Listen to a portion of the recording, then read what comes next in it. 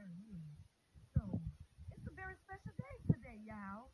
I'm not going to play any music. Yes, we're going to do this on Birdman today, and I really enjoyed the story. So, I hope you guys enjoy it too. So, we're going to get on into this story. I hope everybody tune in now with me here. Right here now with your girl, Miss Hot Sauce, baby.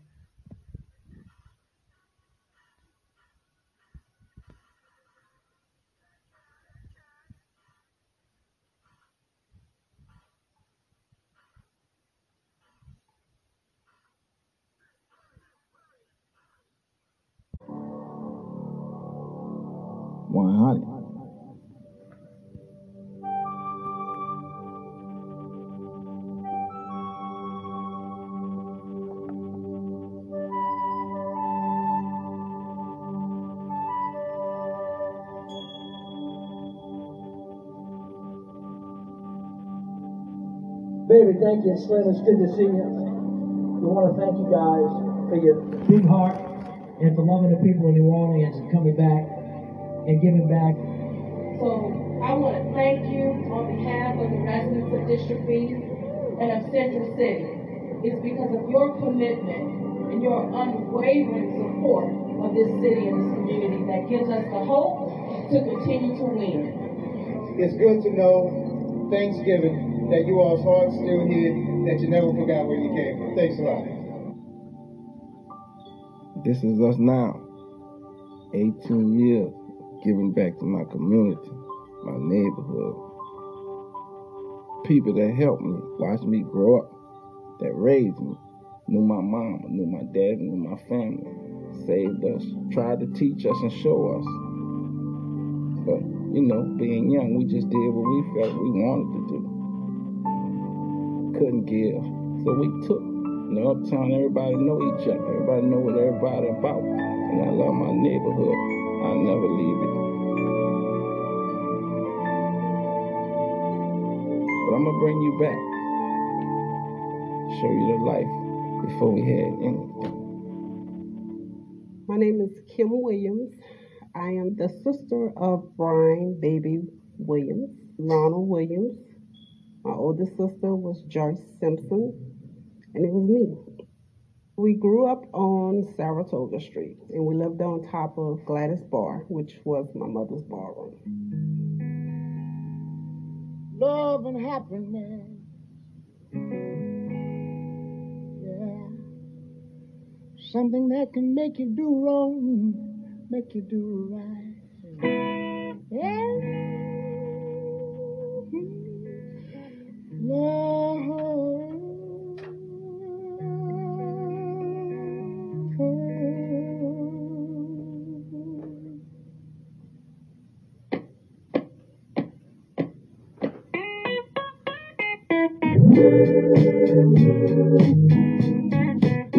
When we were children, we got along very well. We, sister, brother, we played, did everything children would do. All the neighborhood kids knew each other. We always was around, we played, hung out, act crazy, do little kid stuff. Pick up tackle, that was one of our favorite ones we had, pick up tackle. We tried to play our uncle them on the Lucha Brown. That didn't work out. We were too much smarter than they was. That part didn't work out at all. Slim and Kim was the oldest of everybody, so, they tried to bully us. But, you know how that goes. As children, you could see what they was taught at home. Share with your friends, share with your neighbor, don't be selfish. Everybody knew everybody in the neighborhood. Everybody, pretty much was family on Saratoga Street. Much as I can remember, my mom always was sick. She would be on oxygen and going back and forth to the hospital. After she come out the hospital, she had this tent where they had to put this oxygen thing for her to breathe. Now, go over there and clean up and wash and fix food for the children so she wouldn't have to try to do that. She didn't want to feel sick because she still had that strong feeling. She was strong. Gladys was strong. My mama name was Gladys. Her mama name was Gladys. Shared the same name. My oldest sister, She was named Gladys, but they call her Margaret. When I was a teenager, my mother was living in Hammond, and she was living in a town called Ponchatoula. And I stayed over there with her a long time. Her and I was very close also. I heard my grandma was a wonderful woman, beautiful woman, but unfortunately, she died in a car wreck. But my mom moved uptown New Orleans on Saratoga Street, and that's where it started. She wasn't raised in that block, but she came by regular to see her aunt. Matter of fact, I don't really know Gladys' mother. She would be by her two aunties, which was staying in the same block I was. But her and I was real close. And if she wanted to talk about something, she would call me and come to me. That's how close her and I was, like if I was a mother figure in her life. And she was tall, dark, well-built. She was a good-looking young woman. Bertha and Earlene, they were just regular young women having a good time. She just used to tickle me with her walk. I just loved her walk. I'm 82 years old now. When I dress up and put my high heel shoes on and my clothes, I'd be trying to walk like Gladys. I would never forget that walk. I just heard so many different stories about my mama, how beautiful she was, how sweet of a woman she was, how everybody loved her. Then she met my daddy, Mr. Johnny. Johnny had been down there a while, but I know Gladys wasn't his first wife. That I know. My pops was a military man. He went in at a real young age. Stayed in it for like 19 years. He married Dorothy Williams real young. She was 16. We was teenagers, right? He was sure. He's 4 years older than I am. He was tall, dark, boy, joined the military, and got in love. I married him in the service. He come home, married her. Yeah, we went from Arkansas to Germany, and we stayed there 3 years. But he was the first sergeant, and we were on the ship, came back, docked in New York, left New York, went straight to a car dealership, Pontiac car dealership. Dad bought a brand new Pontiac, and we drove that car from New York back to Arkansas, and from there, that's when Dad went to New Orleans and bought that house on Jordan Avenue. He liked to gamble. He was lending money. He would charge you a quarter for each dollar he would let you have. He would lend you, not let you have. And he got caught. And that's where his problems ended up. And that's what he got discharged for. He was in prison in the Army post in Texas. There was an article in the paper where he had to put up some money to get released. I talked to him. He said, I ain't gonna gamble no more. And go right on down. Come out. And stayed home and just run the street. Started to run the street. And we stayed together till he got about 40 or 50 something years old. I just couldn't stay with him. That gambling. Yeah. That's right. He was a quiet person, and he didn't tell you all his business. He just told you what he wanted you to know, and that was it. I got 10 brothers, 12 sisters, 2 sets of twins, Nell, Andrew, Nell, Robert, Gracie, and this was all before us. I do remember him coming to Kansas City when we were younger. He brought my grandmother here to stay with us. He had came that night, him and I think it was Jungle Man that came with him. And After he left, I didn't see him anymore until I was 13. You know, Pops was a roller. He left Kansas City and went back to New Orleans.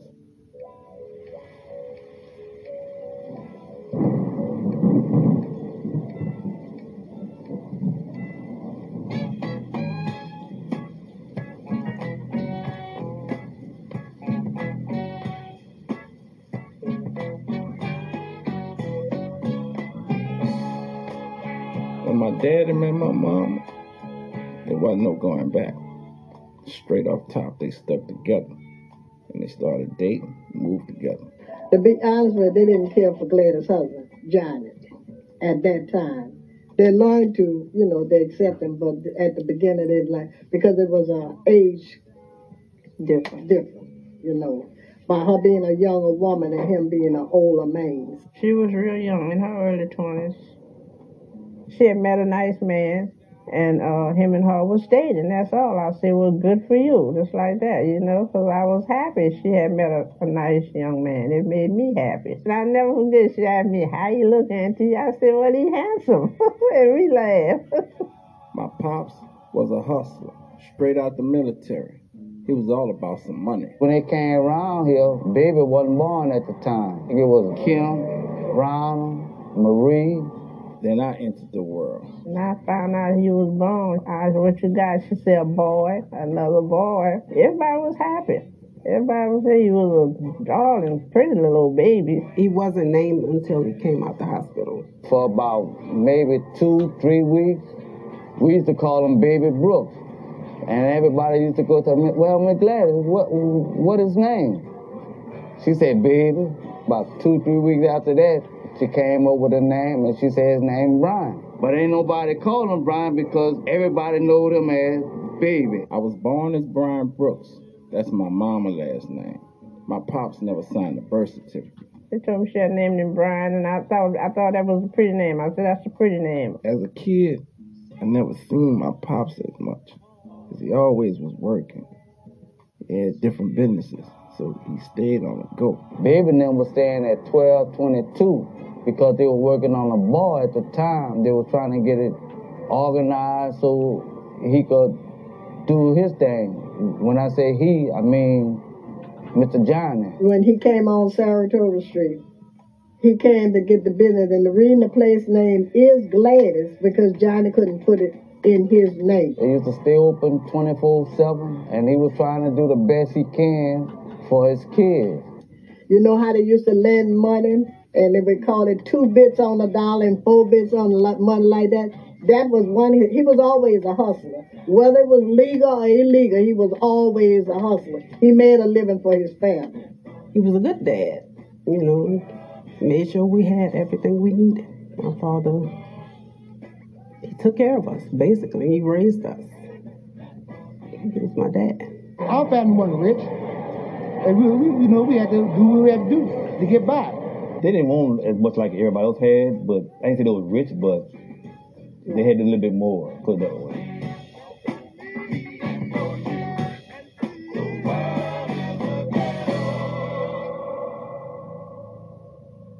My mom died when I was 8 years old. Baby was 5, turning 6, and Ronald was 10 years old.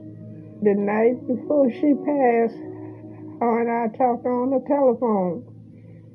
And I said, how you feeling? She said, I don't feel too good. She said, I might go to the hospital later on. I said, well, I'll go with you. She said, no, don't want you to go with me. She said, I'm going to be all right. If I go, I'm going to go 4 in the morning. Ain't nobody there. She was worried about Brian, because Brian was a little boy. She said, well, I don't know. If I go, I'll call you back. And I was going to keep Brian for her. And she didn't call me no more that night. I called her back. The phone ring. I ain't getting no answer. So I thought maybe they were asleep. The next day, my husband called me at work. When I called her that morning, I didn't get no answer before I went to work. So I went on to work. I said, well, she must be all right. I went on to work. Then my husband called me the next day and told me she had passed. And I said, passed? And I had no idea, she was that sick because the way she was talking to me on the phone, didn't sound like she was sick enough to pass away, you know. And I just broke down when he told me that I couldn't have. And that was the hardest thing he could have ever told me, to listen to something like that. I can remember when they told us that she passed, how it took a toll on us. We were very young. We cried so much until we, threw up. We were so sick. We were young. Our mother passed. It just broke my heart. This child passed away on me. It just broke my. I'm sorry. I don't mean to.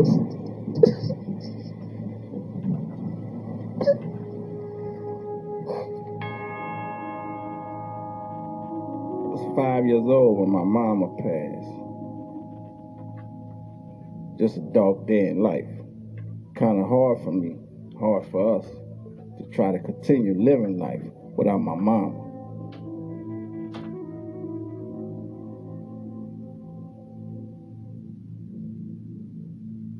My mama brother Joseph, he flew down from Canada to visit my mom, but he didn't know that she passed. Him and my sister decided to get me, Kim, Slim, and Ray and take us for a ride.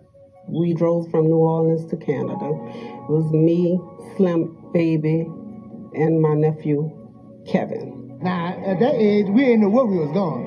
We know we were just riding. I mean, for days. Next minute, we know we coming from sunshine to snow. We were like, Mom, where we at? Man, we was in Canada, Prince George. Being out here in Canada, knowing my mama just passed, I'm young and I just was angry all the time. I stayed inside a lot. It was cold anyway in Canada, snowing all the time. All I can remember, it was snowing and it was cold in Canada. I know my father wanted us back because I've been told that he worried very much. Returning to New Orleans was something I wanted because I wanted to be with my daddy, knowing I just lost my mom. So we came back to New Orleans. I don't remember much of that. I just remember being back in New Orleans. We pretty much separated. My mama went her own way, and she took me, of course. And, Baby, Slim, and Kim stayed with their dad. When we came back, they had to turn us over to child care because they were looking for us because we didn't have a legal guardian. So we became property of the state. We was put in the boys' home for like 2 years. My pops went back and forth to court to prove that he was our biological. And when my pops got us back, my name became Brian Williams.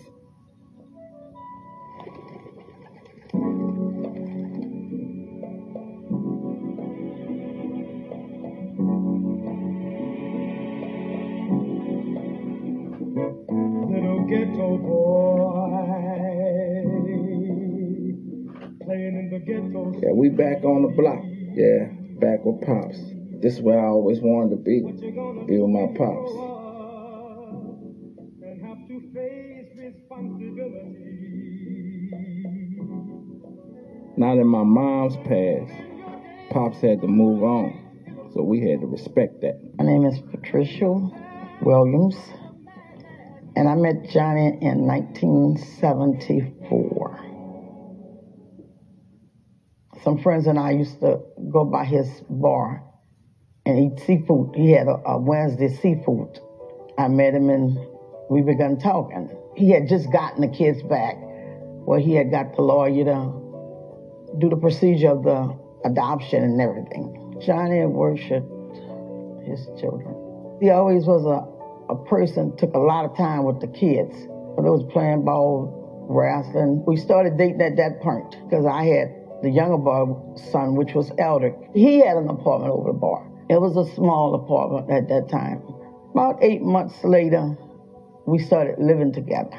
We grew up on the top of this building. 2-bedroom house, bathroom, kitchen. We used to play around here. I mean, it was just like a family thing around here. Me, Elder, and Baby used to hang together, and my brother Frank and Ronald used to hang together. At nighttime, and when they in here, you'll hear the music when you sleep while us being upstairs. And they going in the ballroom at the age of, yeah, right. They wasn't supposed to be in the bar. Baby's 6 years old. He'd run through the bar, get $10 like it was $1 way back then.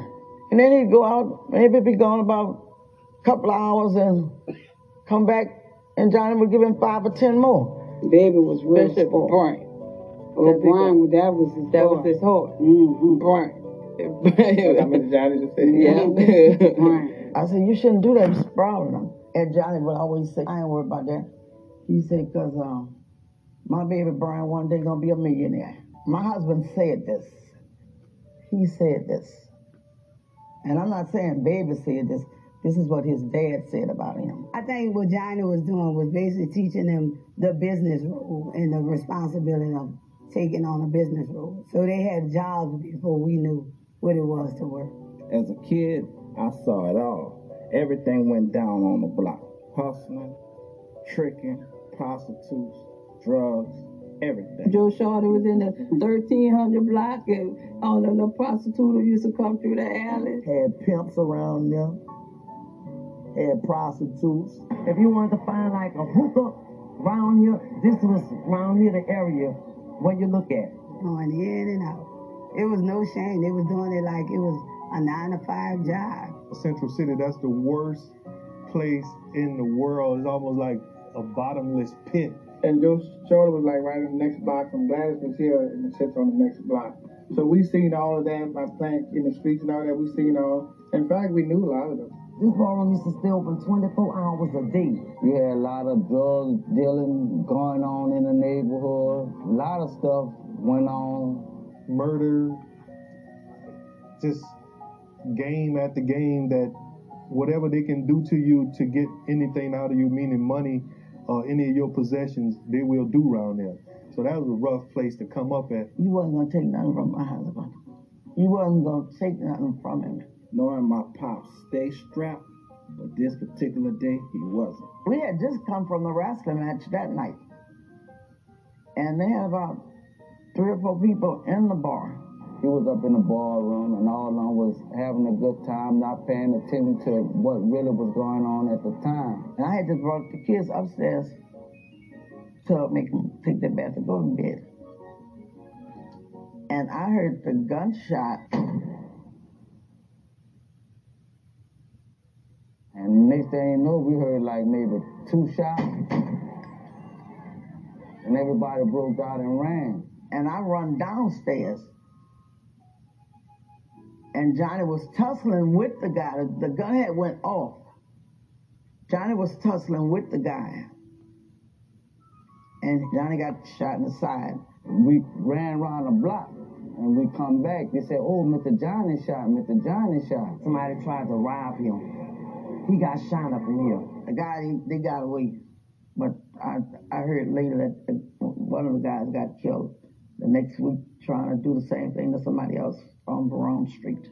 I don't know who tried to rob him. People in the neighborhood. And it had to be strangers. Yeah, but nobody, no one would harm him. Like I say, he was young. He was a kind-hearted person. The block was like a family. Everybody knew everybody. That's where it went down. So my pops sent us 2 blocks up by Miss Antoinette. What number 5 guys in the block? Babe and Ronald, and me and my brother, and another guy called Man. We was the only guys in the block. So the boys liked to play together. We played football, baseball, everything in that block. But Mr. Johnny, he wanted us to make something out of our life. When he see we doing something wrong, he'll tell us, threaten us, if you keep doing the same thing, I'm going to beat you and all this. So we try to stay on the right track because he was always watching us. Saratoga was,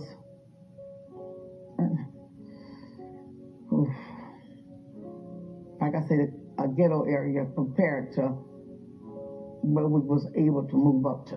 Johnny had to move with them from on top of that bar, right? That's why they told him he had to get a house. Yeah, he had to get a house. Johnny couldn't stay over a bar. That was the law said he couldn't stay up there with those kids. My pops decided to buy a house, but the police was harassing him so much. We moved off Saratoga, further uptown. We moved uptown, New Orleans, on Balance Street. And we just had a normal life, as normal as possible.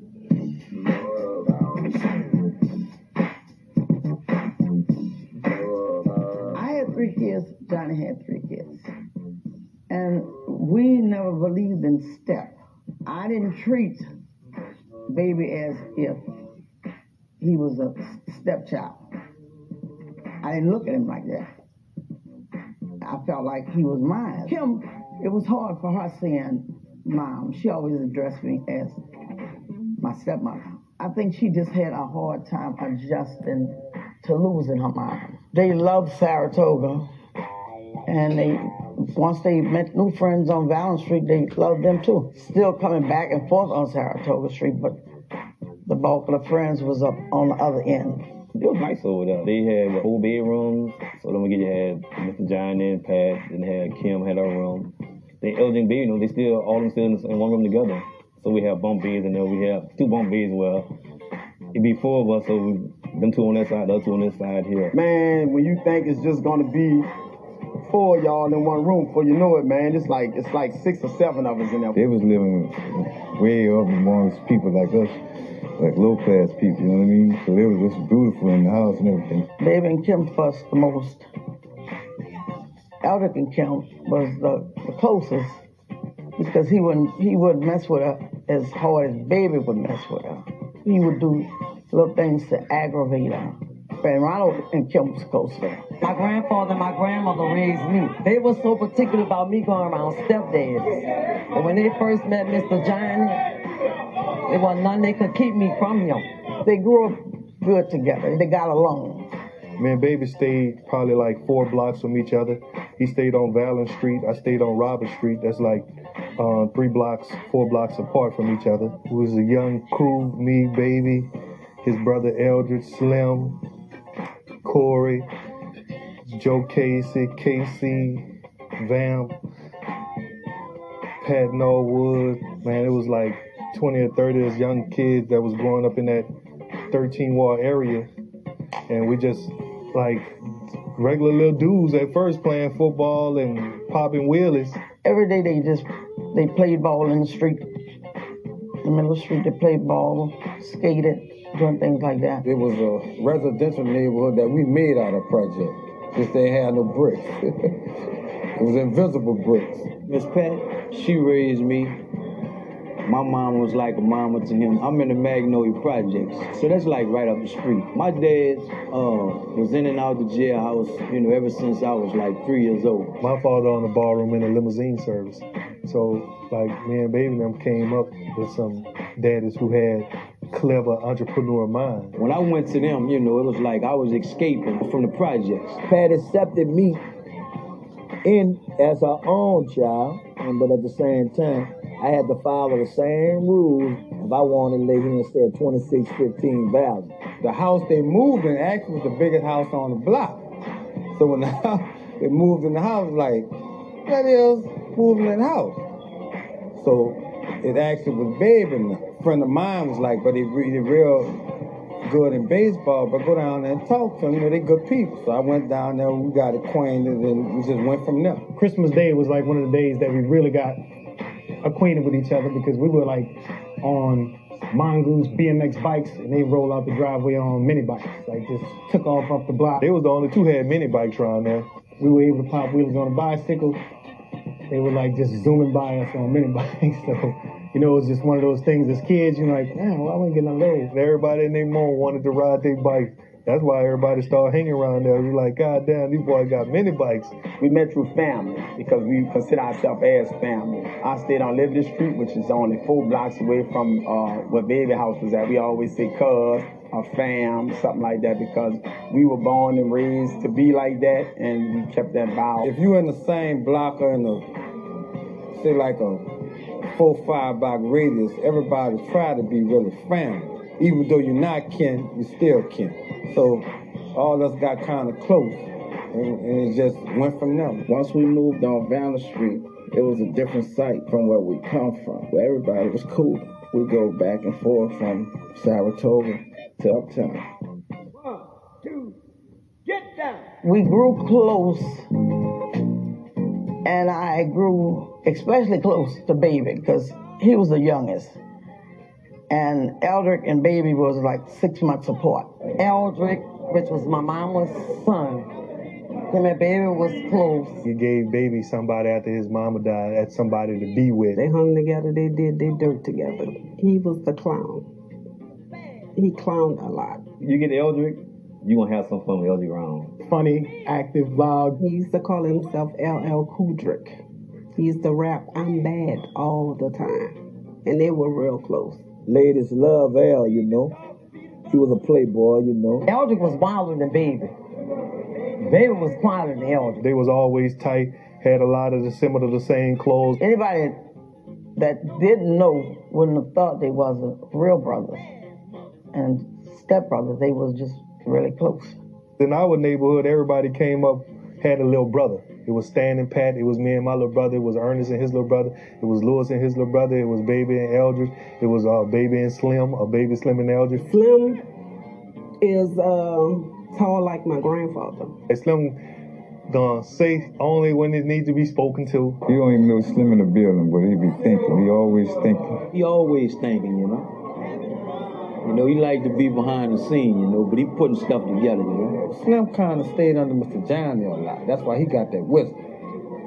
Slim don't say too much. Slim was on the quiet side. Johnny told him to be the business and run the business. And Slim was doing his own little thing too, though, because Slim had this little crew. Me, Ronald, Dean, and Frank Washington. So we all used to hang out all the time together. There was the tall dudes. Even though I was tall too, but I was a tall hustler. They was tall chilling. We called him 6'9" too, by the way. When we had his name, because that was his height. Slim really kept us out of a lot of stuff too. Slim sit back, lay back, but he knew everything going on. That's what he do. Him and Baby always had this here relationship, I got your back. The bus don't leave without my brother. This girl ain't gonna come between me and my brother. That's how Slim and Baby is. Baby and Slim thing was, we gonna change this situation from our parents doing for us until we gonna do for our parents. I always respected my brother as my big brother. And we always just held each other down. Always. He was good playing football. He was a hell, because we had a little football team too. You know, we had a sandlock football team. And we used to go play other teams in the neighborhood. I thought he was going to be a football player because that's what he used to always tell me. I'm going to be a football player, doing it, because he always talk about, I want to be a running back. They played baseball, they played basketball, they played football. Sponsors were ball owners, and they would go around trying to get teams to play for them. Because Mr. Johnny, like my mom said, if he seen $1 could be made, he gonna follow that road. A lot of people don't know it, but he was a real good athlete. So his mom and dad actually sponsored the baseball team when he played in all baseball. Mr. Johnny used to follow us. We played for other bars, but he would have his truck out there selling food and everything, and chips and beers and stuff. And he would bet big money on us. So Mr. Johnny won a lot of money on our baseball abilities. They won like 3 championships back to back. Sports was my first love. And I thought that'd be my way of getting out the neighborhood. I can remember getting up, going 5 o'clock in the morning to go get seafood for the bar, all that kind of stuff. And he would be up. Stan, you coming? Yeah, I'm up. Let's go. We would ride with his dad to go all the way down to Chalmette to go get hampers of crabs to boil for the bar. They would have seafood night at the little bar. I would do it was to sweep the ballroom first, mop the ballroom, the delivery truck would come, and I said the delivery truck, the beer truck, so they could generate the money that's going on in the family, they can support their children. My daddy always taught me to be a leader, follow no one, be your own man. And I watch him since a kid just be his own man, and I follow his footsteps. The basement was a place where some people who wasn't familiar with the house and wasn't familiar with the family, that's as far as they go. That was the place that everybody hung out, was in their basement. All kind of decisions were made in the basement. Some shit went on in that basement, bro. Sometimes you could be a kid making grown-up decisions to do some things. And when they made up their minds to just get into it, whether it was right things or wrong things, the decisions were made directly in that basement. That's where it went down, but it was just a certain amount of people that knew about it or coming there. Drugs, girls, crime. Bagged up everything, rolled up everything, count money down there. Shooting in the basement, everybody hiding in the closet, because they shooting down the alley, fights. Shot dice down there for 3-4 days straight. You'll stay in the house and Miss Pat wouldn't even know. You be in the room, they be in the next room, and they'll have to hide you and all this stuff. It seemed like the landscape had changed in the community from playing football outside and basketball in the park to grinding. Coke, you should have broke because I ain't no joke. We was getting into fashion. Him and some of our friends would go on Canal Street to like Dillard's, Macy's, and steal polo shirts out of them. You go to Canal Street, I know you was broke when you left. I ain't have no money, you ain't have no money, but you could come back with all kind of shit. Like, where you get all this stuff from? We'll go in these stores and just tackle a store. Just everything that we can take out of it, we'll take out of it. Decisions was made by all of us. Sonny had this sharp edge in life, you know. He had a better mindset. Mr. Johnny, my dad would always say sometimes all money is not good money, but he would say all money is green money. So his determination, it wasn't so much that they were not well off, it was just his determination to be independent and do for himself. Regardless to what it took, he would make it happen. Once you become clean and going to school with all kind of polos and everything on, you know, the next thing come, how you gonna get you a car and some money? They had to go to school. Had to. And if they got into any trouble, I wouldn't be the one to find out. He told one of my best friends when they was in junior high, like, I'm gonna be a big time rapper mogul one day. I mean, he called it. He was in the 8th grade when he called that shot. School was something I enjoyed doing. I always wanted to be smarter and learn. I looked forward to going, and my school was in my neighborhood. Middle school, Woodson, they were, he would hang with these group of guys, and I guess they was getting in trouble back then. So our typical day was get up in the morning before we go to school, you know what I mean? I'd get up in the morning, go take care, roll up, do this, get everything prepared. So by the time I come outside, everybody already, you know what I mean, on the corners, you know, walking away to school. Like, I mean, you want to, if you do that, you do your little thing, and you go on to school like a normal day. Because your family was strict about you, you know what I mean? You got to be at school. As he transitioned into like that early teenage stage, his just determination to just make some money, because he was coming from a situation where his dad always was there to produce some money. So the deal was, I don't want to depend on my dad. My dad's not going to be here forever, but I don't know what it was about him that said, you know what? It's time to take on adult decisions and do things either right or wrong. I'm going to make them work. He went from, you know, wanting to do breakdancing and all this, and all of a sudden that shit just came to a halt. It's like, it's time to make some money. Around that time, when they was paying $3 to something an hour or something, why would I go do that? It don't add up. And drugs was the only way for us to continue to wear the fancy clothes. And then we started driving cars. And at the time, you know, everybody wanted a nice whip with some rims on it. First of all, I tell him to stay inside. So he was inside with it anyway. I'm the one who was on the corner, you know what I mean? And nobody really knew it, because he'd go to school. Yeah, our parents kind of strict, but they didn't know what we was doing. We played that role. Birdman, he had probably 10, 15 cars. He didn't even know houses, everything. I could recall him having a fascination with cars in his early teens. By the time he was 16, he had 7 cars. But nobody would ever see him. He would park cars all over. When he leave, he walking. When he go where he going, he drive. Where he going, he's gonna park probably 5 blocks away and walk up to where he's going. He bought a Oldsmobile, and I thought it was so funny. And he had metal flakes in it like on a boat, and with some Trues and Vogues. And I bought me a Cadillac, like just plain white Eldorado with a wheel on the back. And he went and got this Buick Oldsmobile painted like had the boat metal flakes in it, like it was so metal flaked out. And that's when I knew baby was different. They were just parked on the streets, like around the corner, some all over, just everywhere. They were just parked. A Cadillac Cimarron, a Mustang, a Suzuki Samurai. He had the Audi with the white interior. Impalas, like the two-door and the 4-door. A Buick LeSabre. A Lincoln Town Car.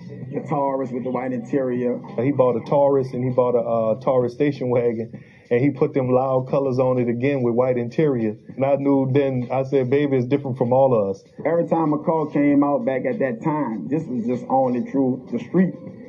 He was getting every car that actually came out. Growing up in the projects, I was infatuated with money, jewelry, cars, power. Something we never had.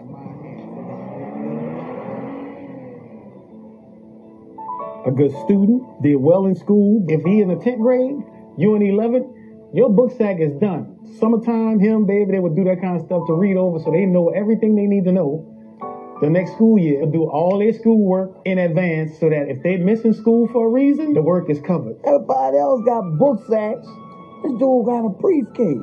He carried a briefcase like Johnny Cochran or one of them carried a briefcase to lay here and go represent his client. He was going to represent his future. He was going to represent himself, his family, me, other people, family and friends. High school was cool for me. I went to John Mack because I ain't want to follow my partners. But my 12th grade year, I decided to go to school uptown, so I went to Fauché. You know, I was playing ball and we was balling at the same time. But when I got kicked off the team, the streets was the life.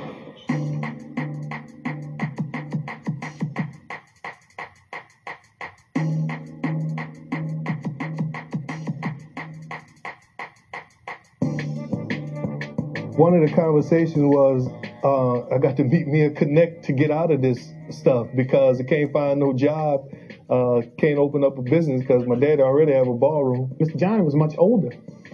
He was like, you know, my dad not going to be able to do for us forever. It was no way out but to say I need to meet me somebody or I need to stand on the corner all night till I get my money right so I can, you know, get myself out of this here poverty. Whatever he said out of his mouth really, like, it came true, it was just like a reality, like he saw it before. One time, we went and rode out in a Porsche shop on Tulane Avenue. Baby said, one day, Joe, I'm going to be able to buy all this shit. If it came up with a plan to do something, it was like his decision, solely his decision. He wasn't allowing nobody else to just, you know, come on, man, I think you should. No, that ain't gonna happen. Whatever Baby had idea, he put it into a plan and it always came out right. The only way we was able to do that, we had to talk about how we was gonna come up. And come up was taking the chance on selling drugs. It was never, I'm gonna do enough for me. He would always make a decision that was gonna provide for more than just him. So we come outside and we took care of business outside, not in the yard, not in front of the door. We go down in the corner, you know what I mean? But you had to be good at selling to be able to accumulate enough money to get the things that can get you away from that environment that, you know, created that ideal that we could sell drugs. When we used to come uptown on that block, everybody was already in position. Like I'd come up there, he used to probably give me about 10, 15 of them in bundles at a time. They gone as soon as I hit the corner. They had already sold up the area where we was at in the 13. Well, he had already controlled the neighborhood around there. So I had to go in another area that nobody ain't really staked claim to yet. We sell cocaine and crack. So, you know what I mean? It's like we grew with all this stuff, but very low key. We was on some real hardcore Conrad shit, you know, he kept us eating. You know, when we didn't have nothing, they would come up with us. He'll call in the morning, see coming through, drop you off something, and keep it moving. Uptown was like the middle of the world.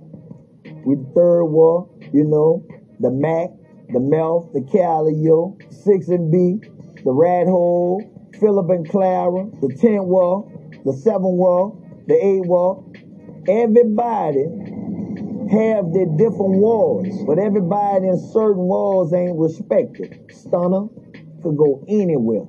And when a man is respected as a man, he can go in all them other walls, be saluted, and have their hat laid here and tipped off to them. Everybody in their mom had something from him, some type of product.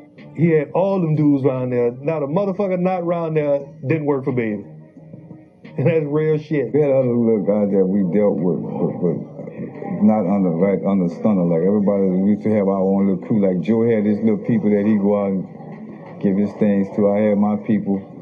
But a lot of them is dead, man. You know, this city here, bro, it's hard in New Orleans, bro. Because New Orleans is born killers out here, man. It's really the reality of it. Baby the type of dude to be running all day. Next time you hear from Baby, it might be 1 o'clock that night, and he gonna ask you, do you want to go to the club? Then if he ain't go to the club, he gonna tell you to come by his house, y'all will play some kind of game or something. You gonna smoke some weed, you gonna drink some drinks, and that's it. You're gonna start all over in the morning, the same cycle. You know, a hustler's anthem is, you know, it never stopped till my body dropped. He was dealing with people on another level that I was. I was getting shit that he had to broke down, but he was on another level doing it way harder and bigger than me. What I was doing was looking good for me, but what he was doing was already cash in, cash out. Baby was the first dude I ever seen on Earth wear 2 watches. I ain't never seen nobody in my life. When we was come up, when he had 2 Rolexes on, I thought this dude had went crazy. But he had a house, like around the corner from our house, and nobody knew it was his house. It's called in New Orleans, we have doubles, you know, 2-sided apartments. And you'll put bars all on the back door, front door, and all on the windows, and you'll just sell rocks out the door. You'll cut a little square hole in the door where they be able to hand you their money and go back and forth. Baby had one of them houses, and I seen him work about a year or 2, and after that, I seen him come up. He was real respectful, cut the grass. He would tell the people next door to get the grass cut. He would always say his uncle lived there. He was watching the house for his uncle. Because niggas ain't know we was playing with that kind of money at this type of age, you know what I mean? Like serious money, like serious money. A guy went broke into a car, and people followed him to that house, and that was the house he went to, and he was going to that house to buy weed and buy drugs. The police actually came, they kicked the door in. 6 in the morning, police at my door. Fresh Adidas squeak across the bathroom floor. Every day was a work day for Mr. Johnny. You know, he had so many things going on at the time. I mean, you got a grocery store, you have a ballroom, you have the food truck, he had rental property. He was a numbers man, he played the horse races, he was involved in all that stuff. So rarely did he actually have time to sit down and say, boy, what y'all doing down there? We didn't approve of any of that.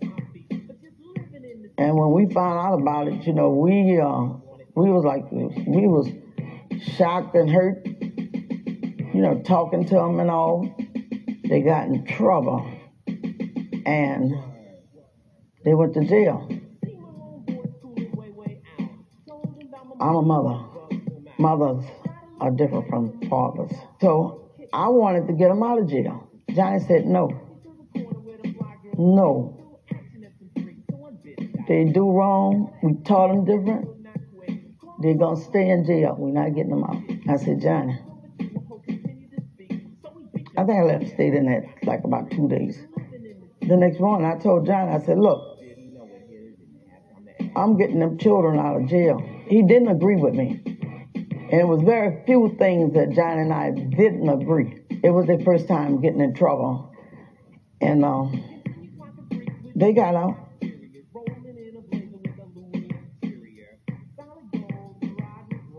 When they kicked in the house and they did what they did, they roughed them all up. I think they might have took like 80 grand, like $80,000 in cash that nobody knows nothing about, no kind of way. The police just, and it was a jack move. They took them in jail. I mean, I'm talking about the charges were like, went from all kind of shit to like a few charges because they knew they had them took some money. So his thing was he had to recoup that money. So he was insistent upon when he bonded out of jail to making a move that he probably would have never actually made. They went to the St. Thomas to scope. They got out one weekend. The next weekend, they was back in again. Yeah, when they got caught coming out that St. Thomas, because they was throwing all black dudes away. They was throwing all of us away at that time. We thought they was over then. It backfired. He wound up getting popped with 2 people. I'm saying 2 people. He would say 1, but to this day, me and him argue about that. I'm like, there was more than 1. There was 2 people. The people had heat on their back already. Continue to come home and still did the same thing, though. But this time, certain people he had to leave behind. Reaching and attaining a certain level streetwise, a lot of people wanted to deal with him. But because of his way that he dealt with things, and he chose not to, he could choose not to deal with you because he feel like you talk too much. He could choose not to deal with this one because he want to be on Front Street all the time. He could choose not to deal with this one because he knows that one. He ain't right. So he would just exclude a whole bunch of people in the neighborhood. He would only deal with like 1 person out of the neighborhood. Fast money brings a lot of trouble, brings on heartaches, but you know, as you get older, you realize, man, I could put my energy in something else that'll make legit money, and I don't even have to do this. Now I say to myself, man, this cat been in jail. I come out with this mind state, this idea to do this here. So if you say to yourself, if he can put together a group of guys to go out there and make such X amount of dollars for him, he can use his mind to do something else. And that's what he did. Well, the first day I seen Baby coming home, I was coming up Robert Street almost to Ferret. He was coming up the street drinking some 8-ball or Old English or something. I know he had a quart in his hand. And he had that baggy jogging suit jacket on, and he told me he about to bust it open. Busting it open when you gonna get all your drugs, you gonna make the block hot, the police can come, the robber man can come, but at the end of the day, you gonna win.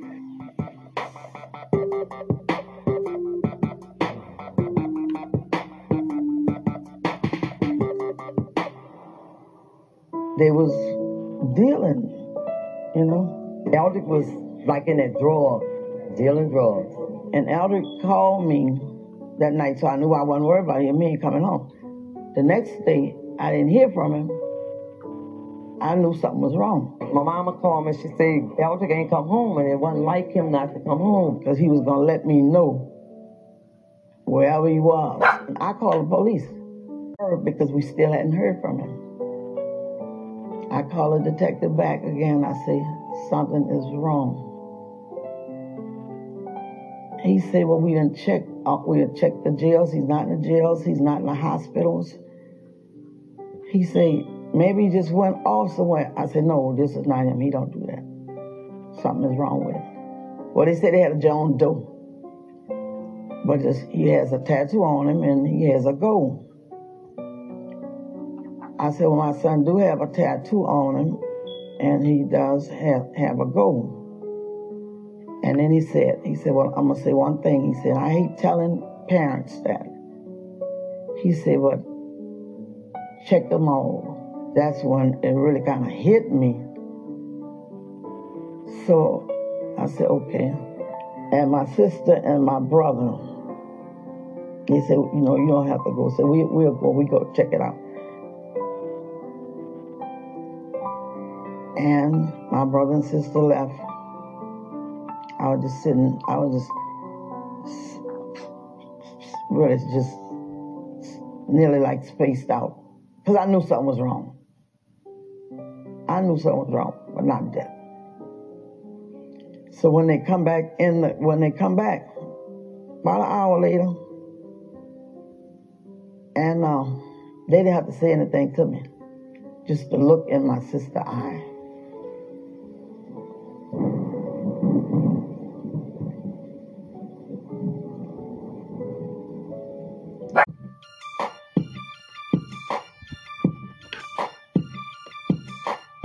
I can remember the first house he purchased on Hammond Street out in New Orleans East. I think he wanted like $75,000 for it. So he was thinking he could just go with $75,000 in cash to go buy a house. I'm like, but don't worry about it. So, you know, he told his dad that he wanted to buy a house. And Dad's like, well, you got to cover the 20% down. He said, well, I got the 20% down. So he was like, well, can you buy it in your name? For a long time, Mr. Johnny battled back and forth with him about going and buy a house in his name. Because he was like, you know, if you don't have no way to show how you accommodated this money, you shouldn't be out here trying to go buy no house. But some kind of way, they called me back and said, Stan, we moving in. Him and Slim was getting apartments. They was buying houses. I'm talking about real talk. They was buying houses where everybody else was still living with their mamas. His focus never was what we could do today and have for tomorrow. Is what we can have for the rest of our life. Then from Hammond Street to a club on Downman, what was that, Magic City? Club Magic. We went from there to Kit World, a little car body and fender shop. We partnered with some guys. They were all of these people who, they had things going, but they were strapped for cash and couldn't keep it going, so he wound up getting into partnership with them. When he get into partnership with them, then he wound up taking it over, then he sell the entire business. So it went from that.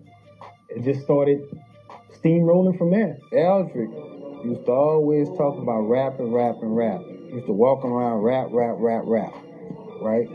So when Eldrick died, it may have inspired Baby to do it more so because he knew that's what Eldrick wanted to do. We held a conversation one time in my room. How many hustlers on that side of the fence survived and retired from it without losing nobody, without nobody dying, without nobody going to do some hell of a jail time? I don't know many winners. And he was like, well, I don't know none. If you said nobody died, nobody went to jail, I don't know none. I said, well, it's time to do something different. And he said, that's when he told me, he said, bro, I'm way ahead of these things. I got my mind on something that's real serious. And at the time, New Jack City had came out. That's what we was playing with.